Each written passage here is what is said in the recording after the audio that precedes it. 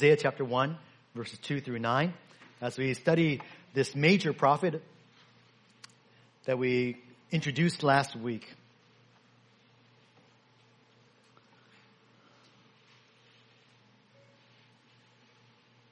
And I was told by some that the fonts are kind of small this morning, so I apologize ahead of time for those of you that can't see from the back.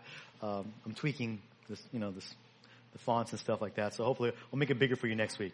For those of you that have difficulty seeing the PowerPoint this morning, just look in your Bibles. That's where you need to look. Okay, all right. Isaiah chapter 1, verse 2 through 9, we hear the word of God. Isaiah writes, "Listen, O heavens, and hear, O earth. For the Lord speaks, sons I have reared and brought up, but they have revolted against me. An ox knows its owner, and a donkey its master's manger, but Israel does not know. My people do not understand. Alas, sinful nation, people weighed down with iniquity, offspring of evildoers, sons who act corruptly. They have abandoned the Lord. They have despised the Holy One of Israel. They have turned away from him. Why will you be stricken again as you continue in your rebellion? The whole head is sick, and the whole heart is faint. From the sole of the foot even to the head, there is nothing sound in it, only bruises, welts, and raw wounds, not pressed out or bandaged, nor softened with oil. Your land is desolate. Your cities are burned with fire. Your fields, strangers devouring them in your presence. It is desolation, as overthrown by strangers. The daughter of Zion is left like a shelter in a vineyard, like a watchman's hut in a cucumber field, like a besieged city. Unless the Lord of hosts had left us a few survivors, we would be like Sodom. We would be like Gomorrah." Let's pray. Father, we ask that your Spirit would fill us now and lead us into your truths. Guide us, Lord, we pray, that we would have understanding of this passage. That even as we study the revelation of Israel and Judah's sin before you, that, Father, we would look to ourselves.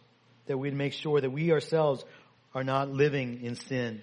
That we are not outwardly worshiping you, but inwardly far away.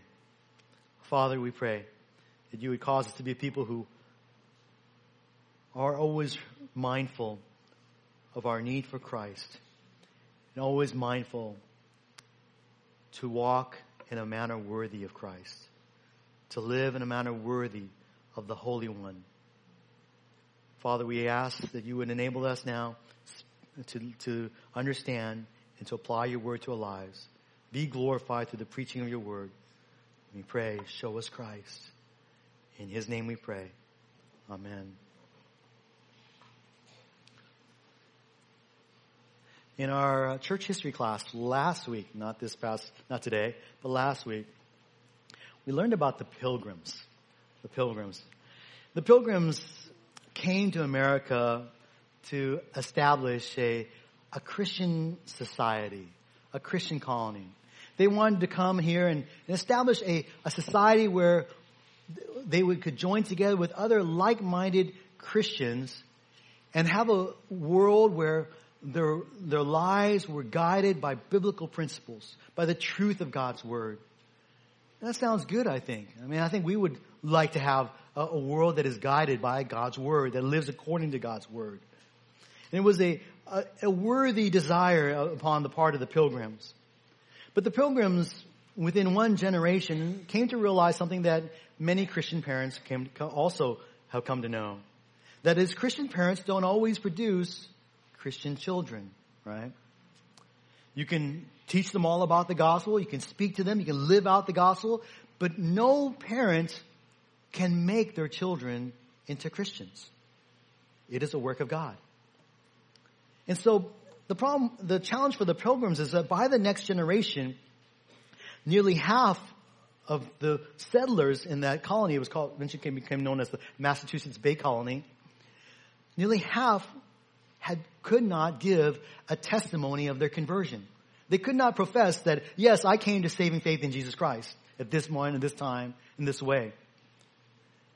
But yet, in order to maintain and outwardly Christian colony, Christian society, the settlers or the pilgrims continued to baptize their infants. Now, they practiced infant baptism then, those days, and that's how you entered into the society, became a citizen, you became part of the covenant community. And so they baptized these children, even though they were not believers. There's a whole problem. There's a problem itself with infant baptism, but they started treating these people as if they were Christians because they were baptized in the church. And so you can imagine after several generations of this, in fact, within 100 years, the Christian colony, the Massachusetts Bay Colony, the Pilgrims and the Puritans who were lived in those days, came to recognize that their society was spiritually dead. Outwardly, the majority would profess faith in Christ. You would ask them, "Are you a Christian?" They say, "Yes, I'm a Christian." But in reality, they were not. The once vibrant faith of those early settlers was replaced by a spiritual slumber in the colony. One Puritan pastor who recognized the need for revival wrote these words: "Many men are in a deep sleep and flatter themselves that God will not deal so harshly with them as to damn them." See, these people thought they were Christians. And they refused to believe that because they weren't living, and they did not come to a conversion, experience Christ, that God would damn them to eternity in hell. But that's exactly what was happening for them. This was actually, Solomon Stoddard was the grandfather of Jonathan Edwards. Jonathan Edwards, who would lead the Great Awakening. What happened among the Puritans in the Massachusetts Bay Colony is not a unique experience. Even today, as well as in the days of Israel, outwardly, many profess to be worshipers of the Lord, but in reality they are not. People live lives thinking that God would never judge them because they profess to be Christians. They maybe prayed a prayer at some point, but inwardly there is no manifestation of Christ in their lives. And they think that no, God will not judge them because they have their bookmark or the little signature, the date in their Bibles. Or even maybe you were baptized here in this church. But without Christ, without faith, saving faith in Christ, a faith that works, you are very much susceptible and under the judgment of God. To think otherwise would be wrong. The Israelites in Judah and Jerusalem during Isaiah's years of ministry were just like the pilgrims. They were spiritually dead. Despite all their outward displays of worship, they still made their sacrifices to God. These beginning verses of Isaiah serve to show us the dangers of being outwardly worshipers of God, but inwardly having no conversion, no repentance and faith in Christ. Inwardly, we are far away, though outwardly we might show up here on Sundays and worship the Lord.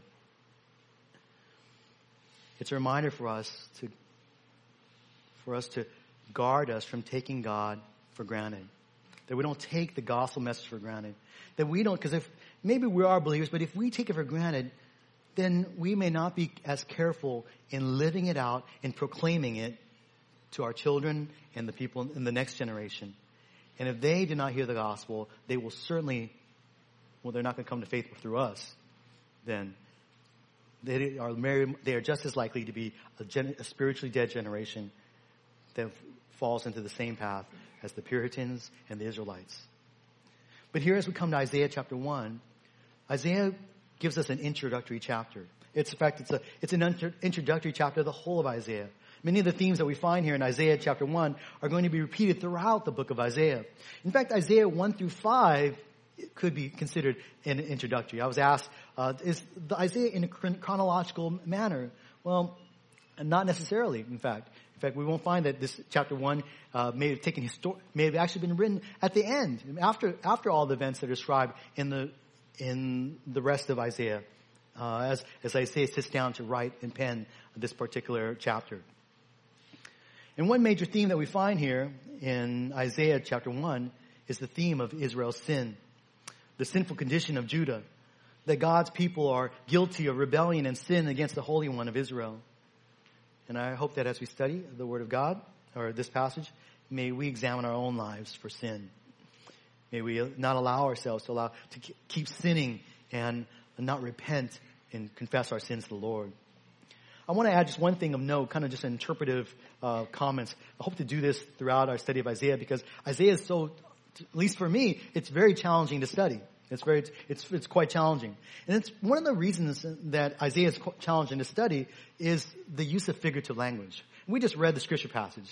I mean, did you not just read some of those figurative languages? What does it mean the ox doesn't know its owner? You know, what does that say? What does it mean when we read something that's like a hut in a cucumber field? What is that saying? These are just figurative speech that have some meaning. Well, at least we believe it's figurative speech. We're going to interpret it as such. But how do we interpret it? The Bible uses a lot of figurative speech, and especially the prophets. So, and when we talk with one another, we kind of just intuitively figure out what's figurative language and what's not, right? Well, we kind of know and says, oh man, I'm dead tired. Well, I'm not really dead, right? I'm saying I'm tired, so dead, like I'm dying tired. Well, I'm not really dying. Well, I'm dying, but I'm, you get it. We use figurative speech all the time. You get it. But,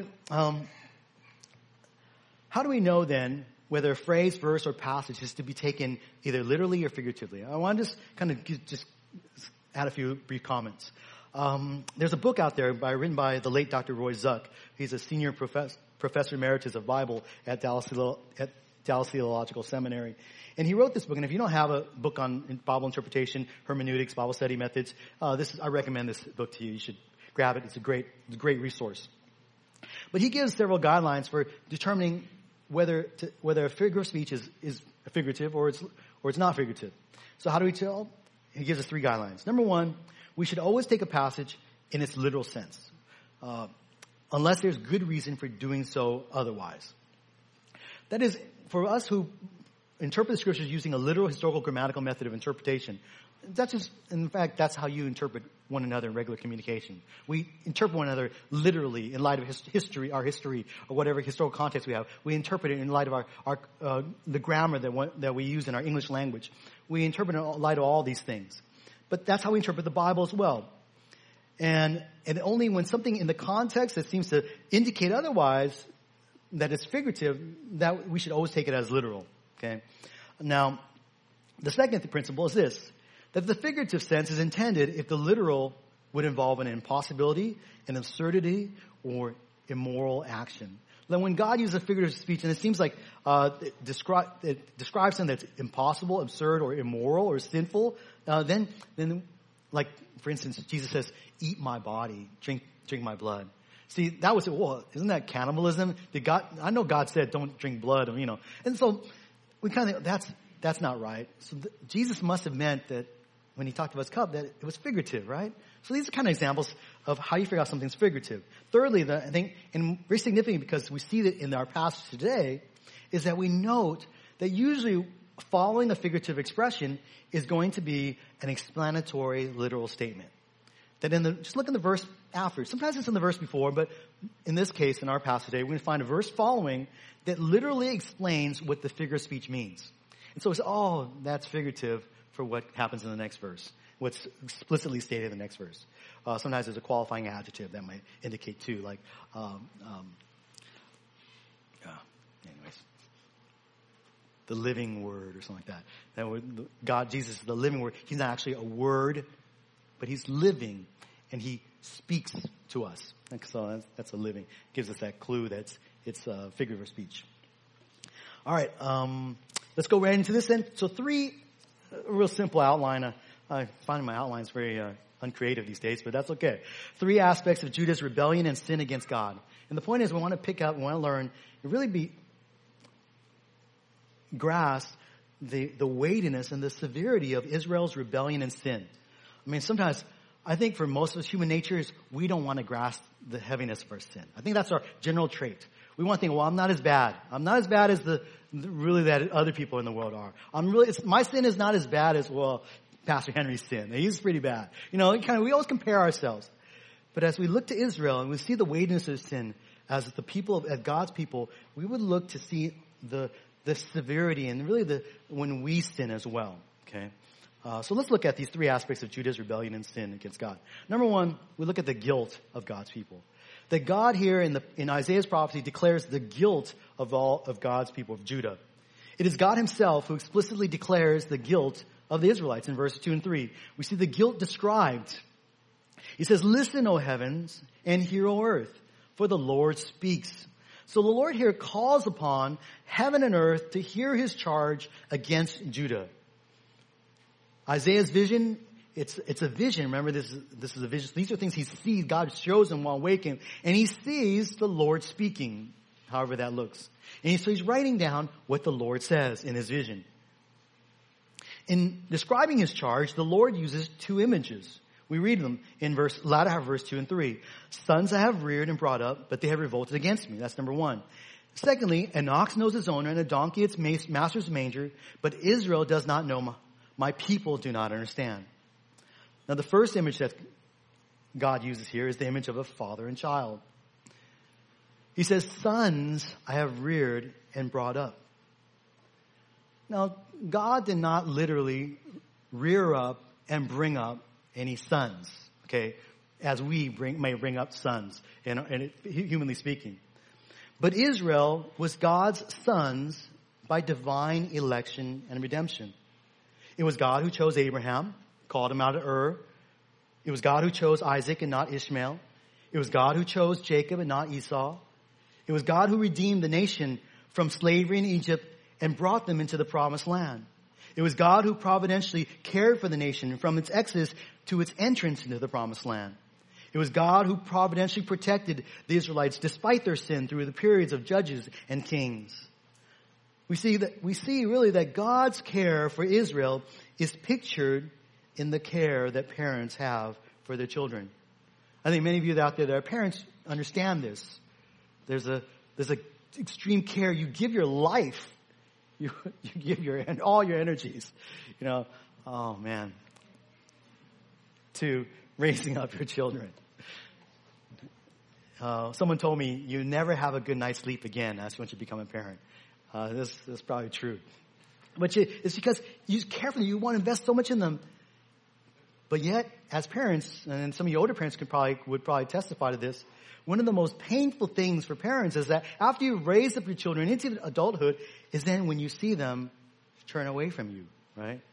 You see it somehow, for some reason or other, maybe because of sin, they walk away. Your relationship with them is broken. And that grieves you more than anything else. Because why? Because you've invested so much to care for them. That picture is really implied here in this imagery that God brings. He says, "I have treated Israel as my sons. I brought them, reared them, I brought them up." And then God says, "But they," the emphasis on these sons have revolted against me. They rebelled against me. His chosen nation, his people, redeemed from slavery, the ones whom he cared for throughout their history, these are the ones of all people have rebelled against God. It makes it that much more painful for God. The second imagery that we find here of Israel's guilt, is a master and animals, or owner and animals imagery. And I love this imagery because it's like I've never seen this phrase until I read it here. I thought, "Oh, this is awesome." I like it. It's so picturesque. An ox knows its owner. Oh, that's good. That's a Bible trivia question. Where does it say that the ox knows its owner? And a donkey knows its master's manger. God here is saying that even animals, and ox and donkey, by the way, were domesticated animals that Israel would use for various tasks in their home and farms and fields. But even animals like an ox knows who it answers to. It knows who its owner is. Donkeys as well know where to find its daily food, where they get their food from. But God points out that Israel, on the other hand, doesn't even know its owner. Well, they say that the Lord is their God, but their life shows that they don't know who their owner is. These are God's people. They belong to Him who called, redeemed, and cared for them. Yet they don't even understand. By their life, they show that they don't understand who has providentially cared for them all throughout their lives. Outwardly, they speak and act as if the Lord is their God. But God says their lives reveal that they don't have a clue. You recall that even last week we talked about the background, that during the reigns of King Uzziah, King Jotham, King Ahaz, one of the characteristics of all of the people and of the kings who, in their failures, was that they did not remove the high places, right? The high places were, just think of the last time you went on some tour somewhere to China or Asia. And they take you to these mountains. What's on top of the mountains? Temples, right? Temples. Usually high up there, there'll be temples. These are the places where people go worship. And usually it's a great view. I mean, even you think about the Greek, I think it's the Parthenon. It's usually up on a hill, so it would look down. People could go there and kind of look down upon people. But these high places were places of idol worship. And so Israel, as we'll see next week, by the way, would offer their sacrifices to God. But then maybe they did that on the Sabbath or did it when they gathered. But yet, during the week, they would go offer their sacrifices and incense to the idols.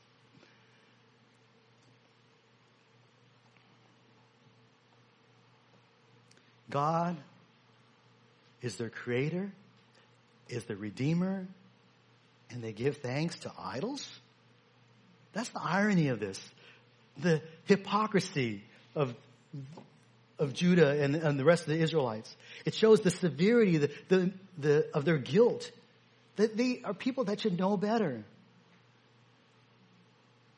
The fact that if the nations, the Gentile nations didn't know and understand, they don't worship God, they don't acknowledge God as creator, that's understandable. They're not God's chosen people. But that Israel, God's very chosen people, don't know and understand is inexcusable.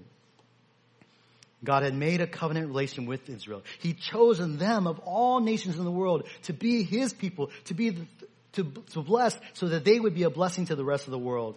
They were to obey His commandments given through Moses, but they rebelled, disobeying His commands, worshiping idols.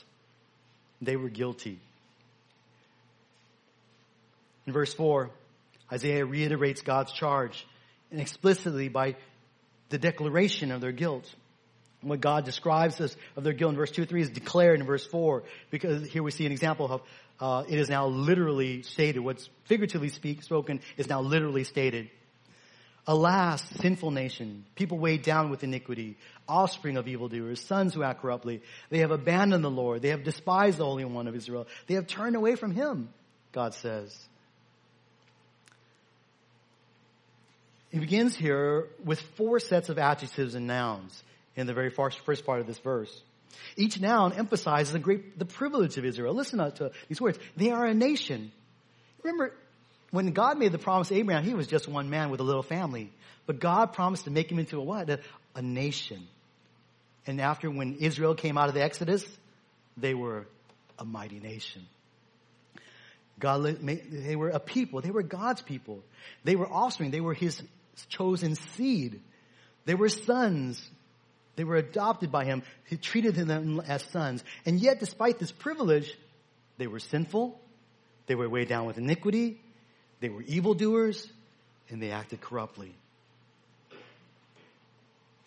Isaiah then ends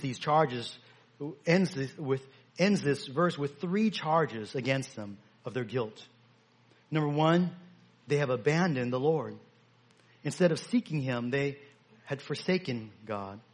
They had deliberately distanced themselves from the Lord. The people of God are to always seek Him, not to distance ourselves from Him. Secondly, God charges them that they have despised the Holy One of Israel. That is, instead of loving God, they spurned Him. The phrase, the Holy One of Israel, is a key phrase that Isaiah uses throughout the book. I think it's found like 26 times in Isaiah alone, and maybe 5 times in the rest of the Old Testament. But it's a theme that Isaiah has throughout the book of God's holiness. Remember the call, well, we will look at eventually the calling of Isaiah, and before the throne room of God, and the angels declare, love, love, love. No, right? Mercy, mercy, mercy. No. Holy, holy, holy. that's no mistake. It's intentional. It's designed to teach Isaiah and the people he ministered. It's designed to teach us that God is holy, separated from us, set apart from us and all creation, but also morally holy, set apart from sin. And that any sin is an affront against God. Even our littlest of sins is an affront against God, is a violation of His word, is an act of rebellion before an infinite God. And that sin against Him deserves an eternal judgment. That's really this.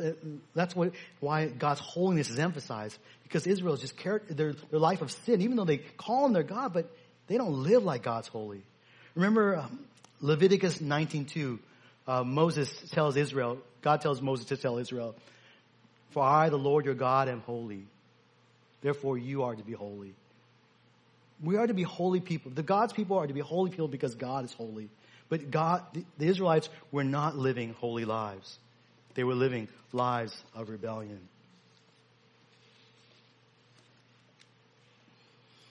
And then thirdly, the condemnation is they have turned away from Him. The judgment is or the guilt is that they have, instead of turning to Him, they turn away from Him. This idea of turning is to turn in trust. And all throughout Isaiah, we're going to find that the Israelites, whenever they found themselves in a difficult place, where do they turn to? They turn to the other nations. They turn to Assyria. They turn to Egypt. They turn to the riches. Hezekiah was like, "Oh, look how much riches I have. I'm confident I'm safe." They turned to the mighty armies and the fortresses and the towers that they would build. They trusted in themselves. That's just so much that's humanity for you. We tend to trust ourselves, even though we know we ought to trust God, but we tend to trust ourselves. And when we trust in ourselves, we are in effect turning away from God. That's what the Israelites did. They acted like they weren't Israelites, like they didn't have a covenant relationship with God. Now, the guilt of the Israelites that we see here in verses 2-4 is a sobering reminder for us today. For we too are God's people in this dispensation. We too are called to be holy as the Lord our God is holy. And if God is our Father and Christ is our Lord, then I ask, do our lives show that we know Christ? Do our lives reflect His holiness? If our lives were to be evaluated, how would it reflect His authority and His lordship over our lives? Is our life characterized by pursuing, loving, turning to God, trusting in Him in every aspect of life? Outside of Sunday mornings, I know we're all here today, and so that's commendable. We're here to worship the Lord. But what does your life and our lives say about a relationship with God the rest of the week? Would God say that you have abandoned, despised, and turned away from Him? We know that having just studied the book of James recently, we know the serious danger of having a profession of faith without any manifestation of that faith. A faith that doesn't work. James tells us that such faith is a dead faith, like the later Puritans and like the Israelites of Isaiah's day. And such so-called faith is one that is under the illusion that we think we won't be judged, but we will be judged. And the Israelites were under a judgment. And that's what we see in verses 5-7, the judgment of God's people. God, through Isaiah, reveals to Israel, you're being judged. Don't you see it? Why are you continuing in sin? As we look in verse 5.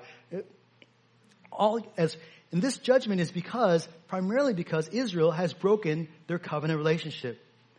Israel had violated the Mosaic covenant. And one of the significant parts of the Mosaic covenant is found in Leviticus 26 and Deuteronomy 28. They're basically identical passages. They say the same things. But there we find the promises of God to Israel. After He'd given them all their law, He says to Israel that if you obey my law, you will experience all these blessings. I will bless you, and so that you will be a blessing. But He also says to Israel, if you disobey me, though, I will bring about all these curses. And I just read it yesterday. I was like, whoa, these are heavy-duty curses. And these were the promises that God made. This is the part of the Mosaic covenant for Israel. Keep in mind, it's not our covenant. It's not for us, the church, but this was Israel's covenant. In fact, one of the things in Deuteronomy 28:15 says this, as an example of the judgment that would come from disobedience. It shall come about if you do not obey the Lord your God, to observe to do all his commandments and his statutes with which I charge you today, that all these curses will come upon you and overtake you. That was the warning that God gave to Israel. And so when they violated God, when they rebelled against God, they didn't observe his commandments. They worshipped idols even to begin with. God began to bring judgment upon Israel, both northern and southern kingdoms. And just like the previous section, the judgment that God brings is described for us figuratively, in figurative language, in verse 5 and 6. We see the judgment described. Actually, I want to read it. Why will you be stricken again as you continue in your rebellion?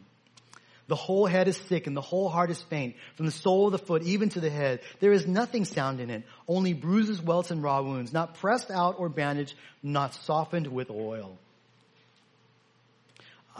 If you have ESV or NIV, you would find that the interrogative pronoun is translated why. And I like to take it that way. It could be translated both where or why, but the majority of translations are why. And I just think it's I think better fits the context here. But you can make an argument for where as well. But the effect is essentially the same. That God is asking a rhetorical question of Israel, of Judah actually. The rhetorical question asks, why does Judah allow itself to be beaten again, to experience more judgment as a result of its continued rebellion against God? Why you're being judged? Why do you continue in this? That's the point we're going to show. However, as we look to the latter half of verse 5 and verse 6, we find here that Isaiah uses the imagery of a human body, and not just any human body, but a human body that's been beaten up pretty badly. This body is in bad shape, as we read here. It's from head to toe. The body is sick. It's faint. It's covered with bruises, welts, and raw wounds. It has open wounds, essentially. And what's more, this body has not received any medical attention. And it describes some of the various medical attentions that they gave in those days. Now, if we just took the last verse 5 to verse 6 by itself, we could read it literally for what it is. That somebody was beaten up. Maybe it was Isaiah. Maybe it was one of the kings. Maybe it was a general statement describing the physical conditions of all the Israelites in that day. Perhaps. But when we look at the context, particularly in verse 5 and verse 7, we see the use of second person plural pronouns. It gives the hint that to interpret this, really there's no hint that anybody's been beaten up at this time. Really, God's been talking about you being stricken again, beaten again, because of your rebellion. And later on in verse 7, we find, just as we talked about earlier, there's actually an explanation, a literal explanation in verse 7. In verse 7, we'll find an explanation that God is talking about the judgment that he has upon Israel that affects their land. And so, we realize that this is a figure of speech. This is a picture of the devastation of God's judgment upon rebellious Judah. So we read on then in verse 7 where we see the judgment declared or explicitly stated for us. Your land is desolate. Your cities are burned with fire. Your fields, strangers are devouring them in your presence. It is desolation as overthrown by strangers. Notice that the subject here is the focus on the land. It's your land. It's your cities. It's your fields. And this helps us to confirm that the judgment that is described, the body that's been beaten up, is a figure of speech for the land here. The land that is described in its desolation, in its devouring, in its burn, in its burning. That these match up. Now, the land is spoken about because for the Israelite, the land was a very significant part of their covenant promises. Part of the Abrahamic covenant was the promise of a land, right? That God said to Abraham, go, leave Ur counties, and I will lead you to a land that I will show you. So for every Israelite, part of the covenant relationship with God was this promise of a land. This land that will always belong to them. In fact, it could not even ever be sold for each tribe. You could lease it out, and it would eventually come back to you in the year of Jubilee. You could redeem it back to yourself, to your family. Your family was always owned it. It's part of your inheritance as an Israelite under the covenant with God. And so for the land to be inflicted in this way, to be desolated, was a demonstration that something was really wrong with their relationship with God, no matter what they were doing. And this kind of an illustration of this is husbands and wives. We enter into a covenant relationship with our spouse, right? But husbands, I hope this is not your experience, but when you come home to the door and you find all your stuff sitting out on the front porch, and your wife says, go find a hotel, or all your stuff said, you're not sleeping in bed tonight, you're sleeping on the couch. The bed is part of the covenant relationship with husbands and wives, right? That's, a marriage bed. It's shared. Our house is shared. It's part of our relationship. But if all of a sudden you cannot live with your wife, she kicks you out, or it could go the other way too, but generally it's the other way. It shows that and if you say, there's something wrong with my wife, that's why you're kicked out. It's because usually you've done something wrong. Usually, and I hope, wives don't take that as, that's not a good way to do it. Let's work through it. Talk it through, okay? Talk about it. Go seek some counsel, okay? Talk about it. You are not my enemies, okay? Remember, say that to you. Anyways, it reveals that there's a broken relationship, and that's what happens with Israel. Their land has been desolated. They're like, man, why is our land all attacked? Why are the enemies attacking me? Well, because you're in rebellion, Israel. Why are you experiencing God's discipline in your life? Because you're in sin. And that's what happened to Israel. In fact, this was a promise of God in the Mosaic covenant. Leviticus 26:33 says, you, however, I will scatter, as part of the curse, if they didn't obey, you, however, I would scatter among the nations and will draw out a sword after you as your land becomes desolate and your cities become waste. And we see that word. That's really, God will make the land desolate. It's really a warning to Israel of the judgment upon the rebellion. In fact, eventually he's going to not just desolate their land, he's going to remove them completely from the land as they continue in sin. So that's what happens to Judah. That's the judgment that they are currently experiencing. Now, scholars disagree as to which event this is referring to, that's described here in this prophecy. Is it referring to the attacks of the Syrian and Israel alliance that's described in Isaiah 7? Or is it referring to the Syrian king Sennacherib's invasions that are described in Isaiah 36 to 37?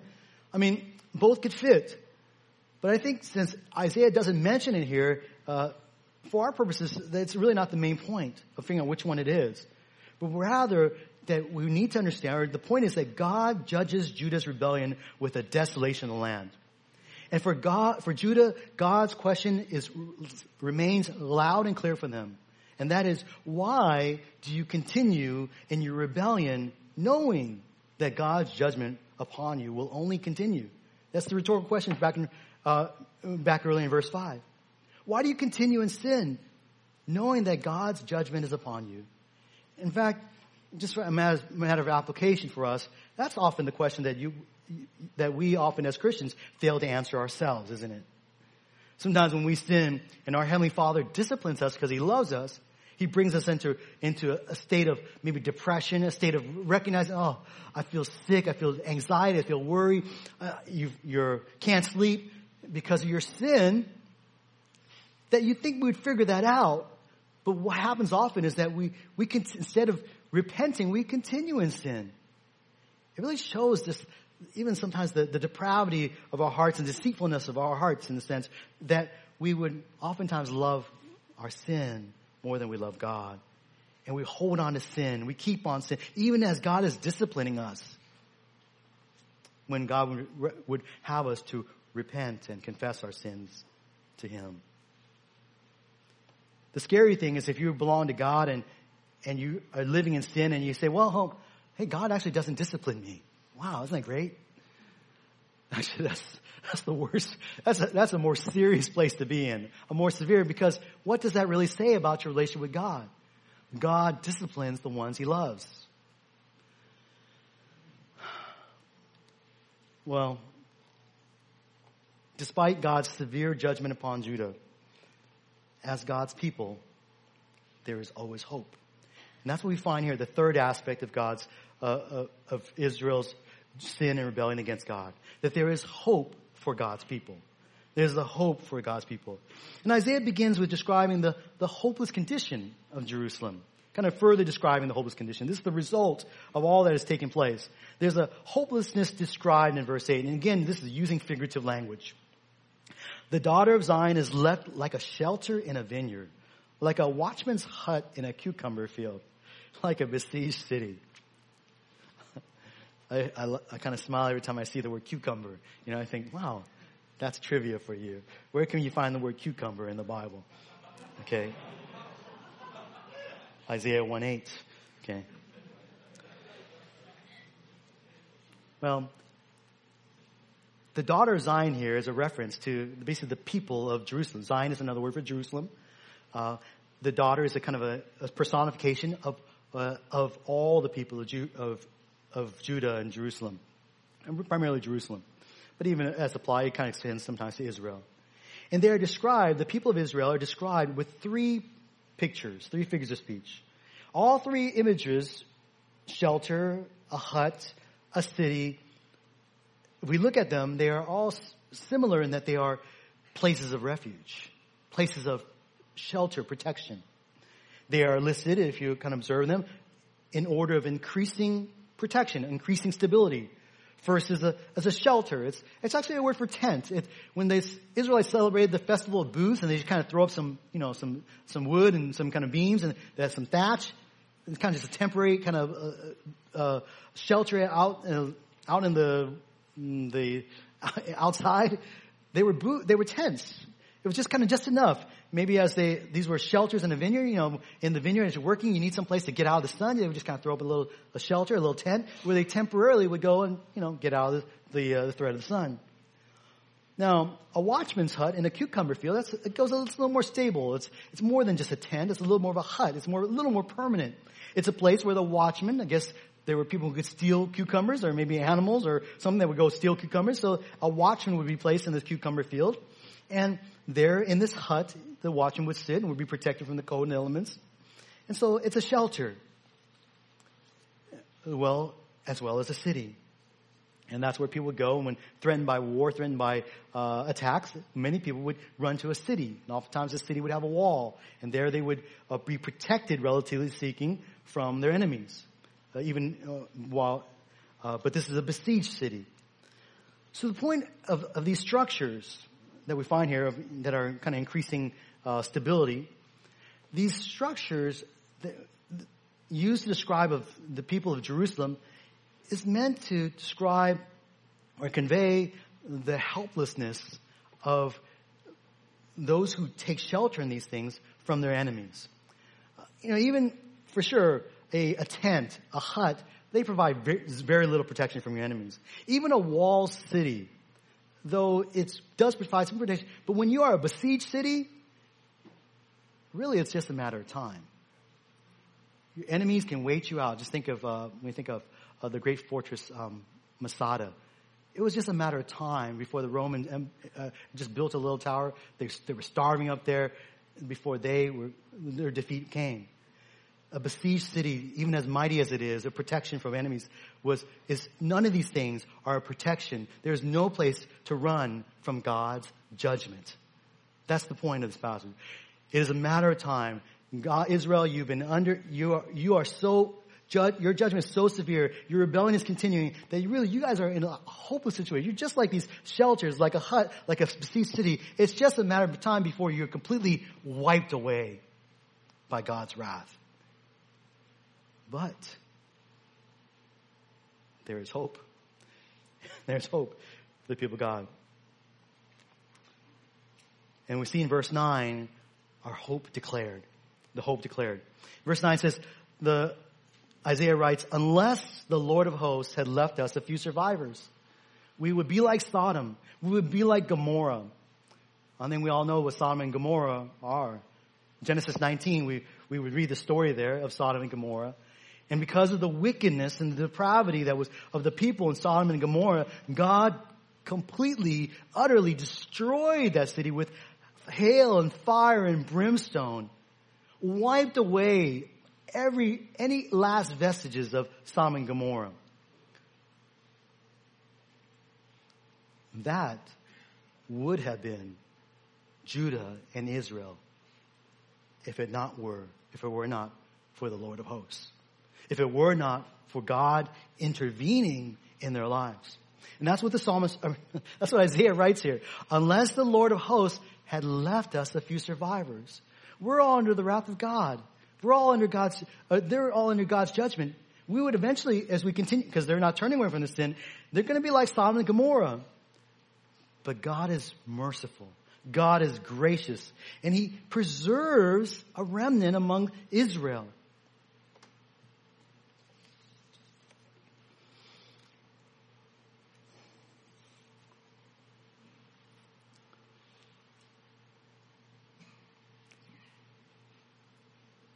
Though the people of God, Judah, continued in their wickedness, and that wickedness called for God's further judgment, God, in His mercy towards them, would preserve a remnant, survivors. And these would eventually be called remnants in Isaiah. Well, this will be a common theme throughout the book of Isaiah as well.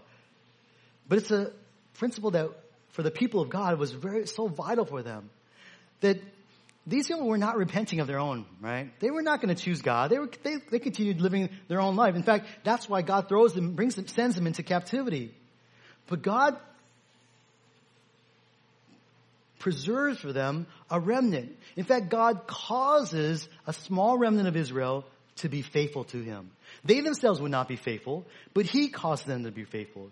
He preserves them through His judgment. And many of these faithful Israelites throughout history, and even to this day, God preserves always a faithful remnant of Jewish believers. We call them Messianic Jews today. They are that faithful remnant because God preserves them.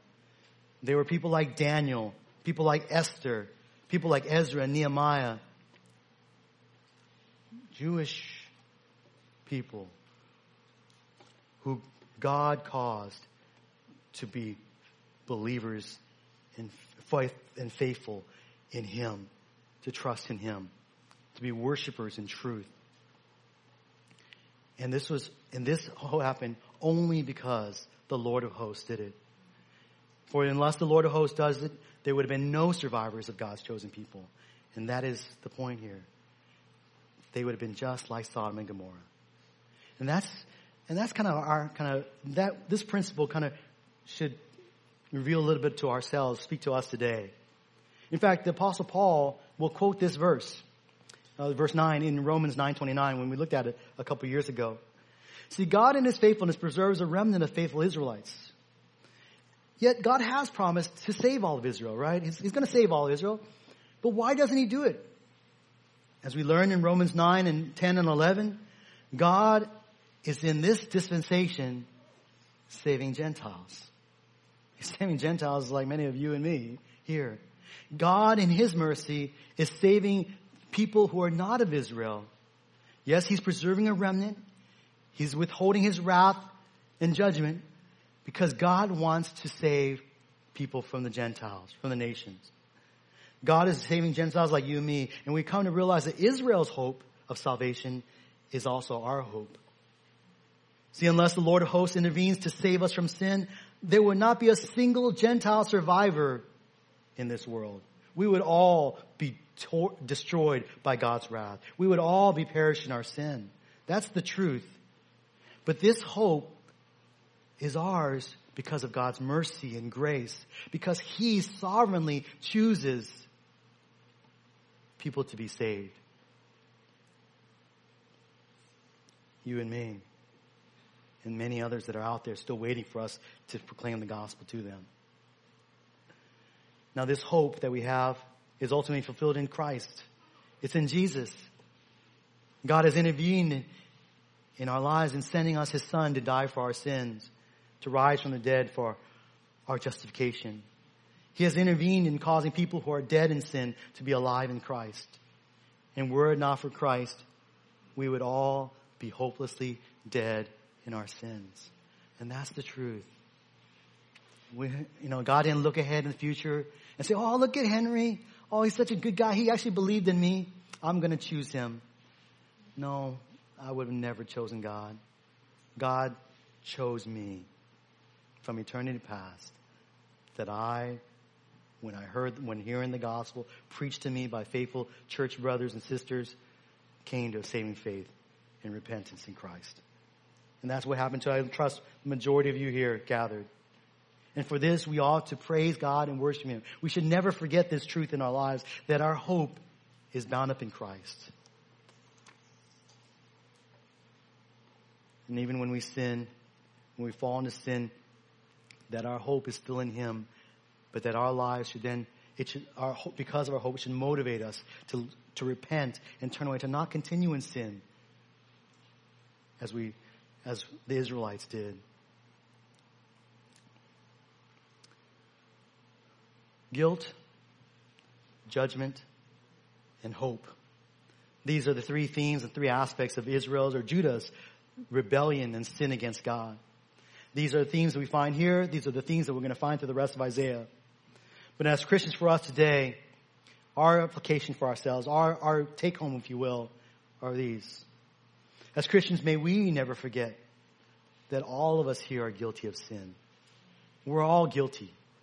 It's so easy for Christians, especially if we've been Christian for many years. It's easy to look at the world and say, oh, look at those sinners. They're so guilty. God's going to judge them. Well, that's true. It's true. But let's not forget that all of us are guilty too. There's not a single one of us that are not guilty before God. All of us have sinned. Not a single one is not. We all stand guilty before God. And that keeps us humble. Secondly, may we never forget that all of us deserve God's judgment. Because of our sin against a holy God, all of us deserve God's judgment. It's not just the sinners out there deserve God's judgment. Sometimes, may God judge them. We should pray for their repentance. God had mercy upon us, though He had every right to judge each and every one of us. But all of us deserve God's judgment.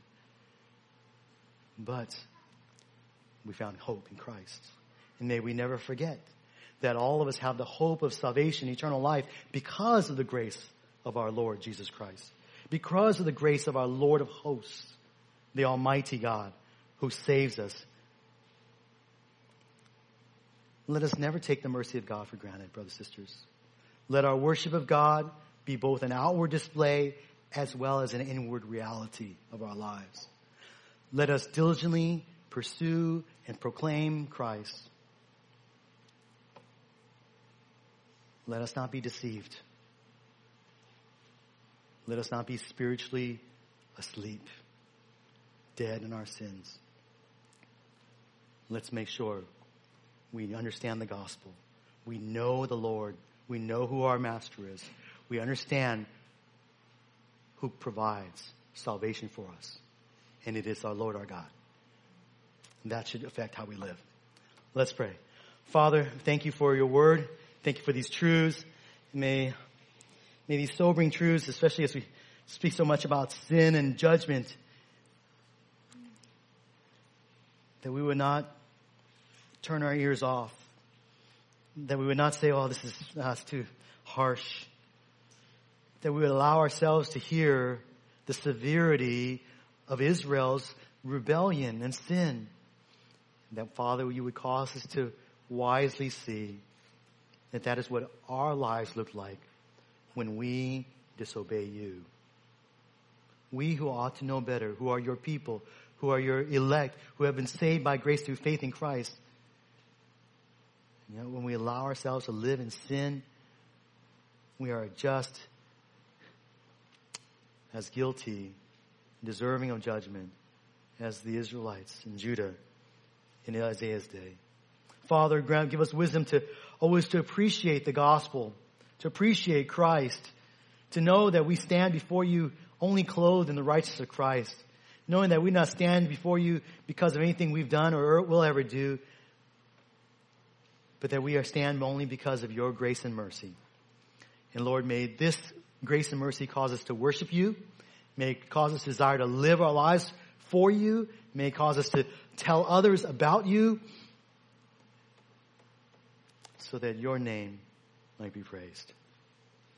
Lord, we ask that you would guard us from falling into the same traps, the same dangers that our pilgrim founders and the Israelites in Isaiah's day fell into. Protect us, Father, from these dangers, we pray. In Jesus' name, amen.